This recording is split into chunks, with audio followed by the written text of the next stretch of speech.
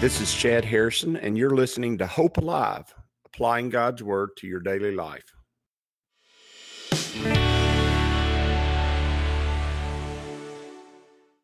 Hi, this is Chad Harrison, and I am the teaching pastor of Lake Community Church and have been serving as a pastor for 25 years. I'm also a practicing attorney. This podcast is designed to help you study God's Word and find God's will for your life. I pray in the name of Jesus right now that God would open up His Word to you and allow you to see Him and to know His will, that you might glorify Him and that you might walk in faith and power each and every day, especially today, in Jesus' name.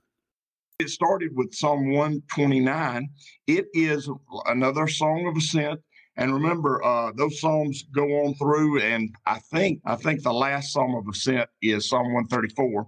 So we're going to have several psalms that they sung as they were going up to the temple, and these are psalms that they would have been well known. These were the major hits of the day. These were the things that they sang regularly and all the time as they were entering the temple, or as they were going up to festivals. And the children would have known these psalms, and the senior adults. Just think about it. They were the traditions of their people as far as singing.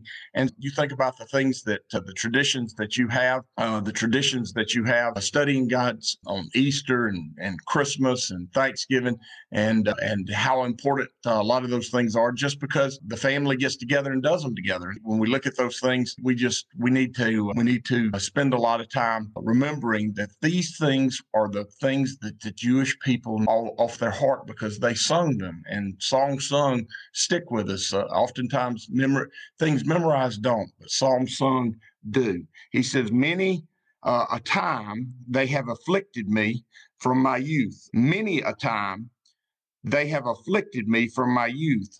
Let Israel now say. What he's saying is, I've been troubled by others a lot in my life. I've been dealing with a lot of troubles from others. And I don't know of any human being who can't say that.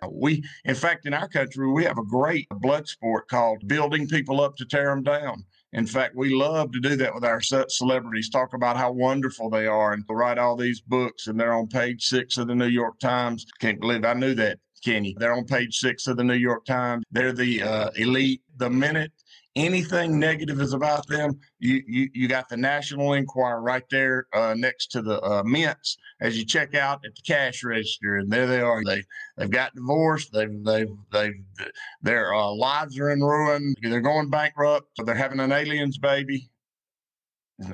Or maybe that, I don't know. Anyway, something like that is always, we build people up to tear them down. So even the wealthy, even those we consider those who are untouchable, they're afflicted by others also. There's no one in the world that lives with other people that are not afflicted by other people. And the truth is, if you not want to know the truth, if you're not afflicted by others, oftentimes you're afflicted by yourself, aren't you? And he says, many a time they have afflicted me from my youth. Let Israel now say. So everybody needs to say that's true.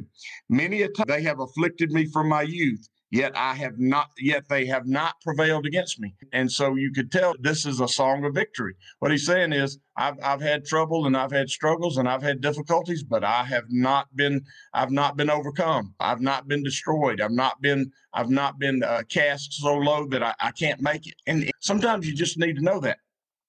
Sometimes you just need to remember that. Every situation that we face in life that we feel like is such a difficult struggle and such a trouble and something that we just can't stand to deal with anymore, if we really place it in light of our prior life, the things that have been going on since we were children, oftentimes they don't rank as the highest or worst thing. Sometimes they do. If you have a child that's got cancer, that would rank real high on the list of the terrible afflictions of life. If your significant other, your husband or wife, were to pass away, that would rank real high on the afflictions of life. Sometimes they are those things, but oftentimes the worries and the struggles of the moment are really pale in comparison to the things that God has already led us through and the things that God has already delivered us from. And we can't allow the affliction of the moment to be the driving force in our life, because that is a placing significance on something that has very little significance. That's placing significance on something that is in light of God's work in our life is probably not all that great. And in light of eternity is likely just a blip on the radar. And when I say in light of eternity, realizing that the things that are going on right now are very passing away in light of what God is prepared for us and is at work regularly doing for us and going to do forever for us in eternity throughout outside of time and its greatness. So he says, many have a time they have afflicted me from my youth, yet they have not prevailed against me. The plowers plowed on my back. And I'm not sure exactly, you read that, that's one of those phrases that you read and you go, I really want to know what that means. I got a feeling it means that they rode me hard. They drove me into the ground and they made me struggle against them. He says, the plowers plowed on my back. They made their furrows long. Their cuts were deep in me. And oftentimes those cuts are a struggle. And I run into so many people who have never ever really dealt with them with God, dealt with the struggles of life, dealt with the long situations of life. So many of my family members and so many of the people that are just regularly a part of what I do each day, they've never really dealt with the things that have happened in their life from long ago. And oftentimes those wounds that we get in, they're still tender. And even though they're 30, 40 years old, they're still tender out there. And the question is, have you been able to go to the King of Kings, to the great physician, to the Lord of Comfort, who is God? Have you gone to him and received the grace that is needed to deal with that situation? It's required, really. I think God really requires us to come to him and allow him to heal those things, because they do identify the work of God, the grace of God at work in our lives, and God's ability to sustain us and allow us to overcome in the midst of them. And we talk about the scars of life. Remember that the only thing in heaven are the scars that Jesus has, and those scars were given to him to pay for our afflictions and our struggles. And I think that the scars, that not only the physical scars, but the scars of our lives, the struggles of our lives, I think they're giving to us to glorify God. And they do glorify God because they're evidence of God's sustaining power. And you really have to remember that. And it's hard to remember it in the moment, but it's a real remembrance for those who've gone through the struggles and can identify with them. Oftentimes, they're a great help to others because they understand. They have empathy for the situation. He says, the Lord is righteous. He has cut in pieces the cords of the wicked. Notice what he said is he's broken us free from those things. Those things continue to be attached to us, the cords of the wicked. They plow long furrows in our back. The furrows are long, and by plowing those furrows, they feel like they control us because they have wounded us, and therefore we're tied to them. And that does not have to be.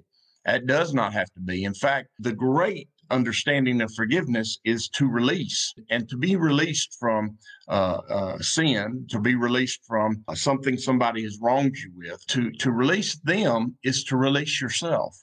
And I so many times talk to somebody and they're just so angry about what somebody else did. And the truth is that anger, the other person doesn't even know it. The other person is not suffering at all from the situation. And you're the only one who's struggling with it. You're the only one who's having difficulty with it.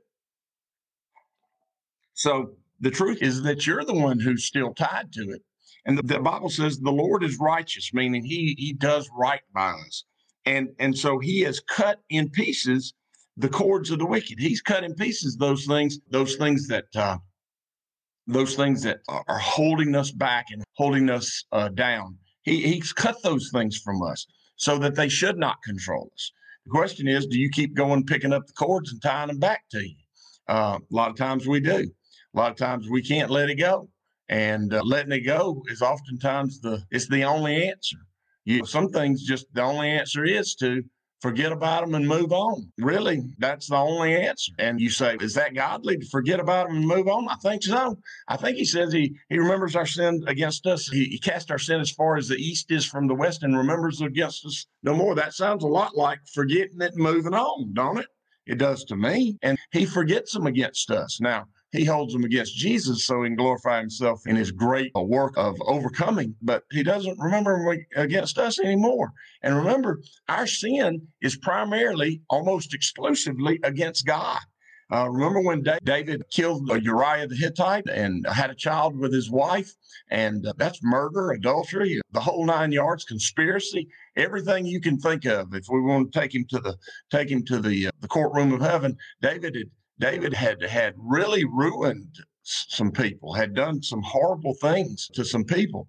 And then when Nathan the prophet came before him and he poked that finger, he told David a story about a man who had hundreds of sheep, and he was going to have a party for one of his friends. And rather than taking one of his sheep and slaughtering it for the feast, he had a neighbor who had one small sheep that had grown up with the family, slept in the bed with the family. He was a part of the family. He was one of their pets. And the rich man took that sheep, slaughtered it for his family. And David was indignant. He said, bring that man before him, because he was fixing to bring down all the weight of the government and the law against that man. And that Nathan with that bony long finger stuck it out at David. And he said, thou art the man. You did it. You did that. That's what you did. And David, he felt and he knew Nathan was right. And he began the process of repentance in that. And in that process, he wrote a psalm. And in that psalm, he said, against you and you only have I sinned, O Lord. And you go, no, David, you sinned against other folks. The truth is, no, he didn't. He sinned against God because we are God's. And we're God's people. And he bought us at a price. And so if you sin against one of his people, if you do that, you sinned against mainly God, because we're God's. And if we're God's people and you do something to me, you're doing it to him because I'm his. Do you understand that? Do you get that? It's an important understanding. When we hurt other believers, we're directly offending God. He says, that which you've done the least of these, you've done unto me.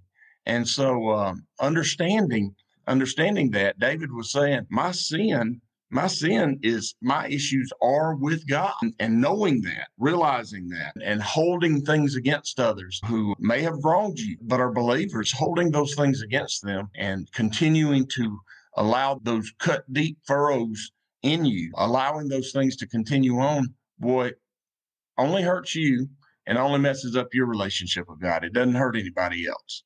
And so they have to be released. I don't know why we went down that pig trail today, but it was a good one. He said, let all those who hate Zion be put to shame and turn back. What he's saying is, God, you're sovereign. You handle those folks who are doing us wrong. You handle those folks who are after us. And I have found, as sincerely as I can say this, I'm not just saying it because I'm a pastor and all this. So you got to say it, preacher, because you're a preacher. I'm saying this for real. It's for real. When I learned this as a young man, and it was a young man, it wasn't when I was a teenager. When I learned this in my 20s, when those who are coming against you, it seemed like they're coming out of just the shadows to attack you.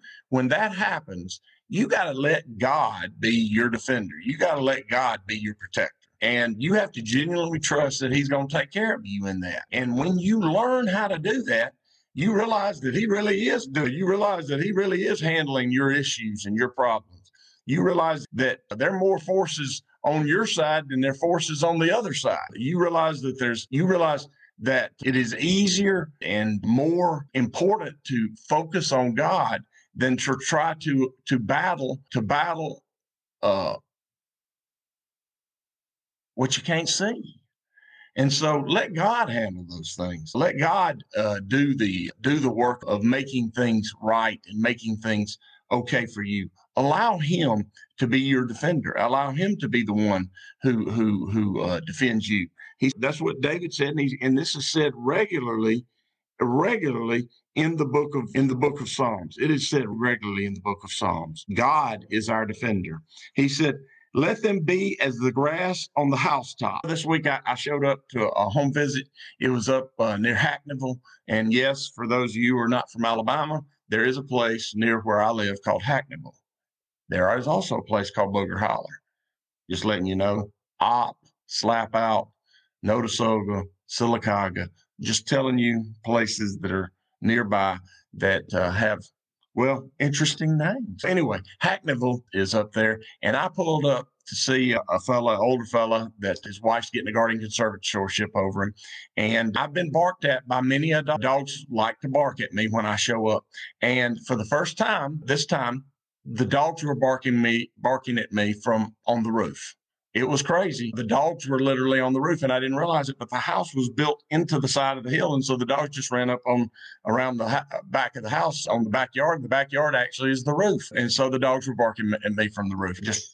I don't even know really why I said that, but he says, let them be as grass on the house. Apparently there are places that have grass on the housetops. And one of them is in Hackneyville, Alabama. And so he says, which withers before it grows. Why does that grass wither before it grows? It withers before it grows because y'all's comments are killing me this morning. It withers before it grows because it doesn't have the soil is not very deep on the soil is not very deep on the roof. And so it withers. And what he's saying is when people are throwing dirt on you, don't worry, nothing's going to stay very long because why? It doesn't have a whole lot of roots to hold it down. That's really what I mean. It says, I think that's really what verse 6 means. He says, with which the reaper does not fill his hand, meaning it doesn't even become anything. What you think, when you think people are throwing dirt on you, you think it's going to become something. And the truth is, it's just going to be washed away really quickly. Can you believe that? Can you actually believe that about things? Can you do that? Can you say the dirt thrown on me is going to blow away pretty quick and nobody really cares? Can you say that? I don't know. I don't know if you can say that, but you should. He says, nor he who binds sheaves his arms, neither let those who pass by them say, the blessing of the Lord is upon you. He says, we bless you in the name of the Lord. What he's saying is listen, though we deal with all these things, the blessing of God is upon us. And they're never going to say that. They're never going to believe that. They're never even going to understand that. It's not for them to understand. They can't understand it. Okay. It's okay. It's okay. How many times I have had to say this to people that I deal with on a regular basis at work? I've said to them, it's okay. It'll be over soon. It'll pass. It'll be gone. It's just going to wash away. Next good rain's going to be over with. And let it go. Let it go. I think there's some Disney song about that. I don't know. Let it go. Move on. There's too much good out there ahead of you to spend a whole lot of time wallowing in a bunch of filth that just, the truth is, going to wash away for you. And I believe I've told many of y'all that this time last year when we were getting ready to start the church. Just let the things that went on in the past go. Let them go. Move on. Because what God has given us today is better than we had before. It always is. It always is. And it's right for the moment. The things that we had before oftentimes were great because they were right for that moment. They were right for that moment. But the days that we have ahead are right for the moments ahead. And so let's focus on the days that we have ahead and the goodness and the right things that we have ahead for us. And then let the things of the past be in the past. As you go today, I pray that the Lord will bless you and keep you, that he'll make his face to shine upon you, and that he will give you hope and peace today in Jesus' name.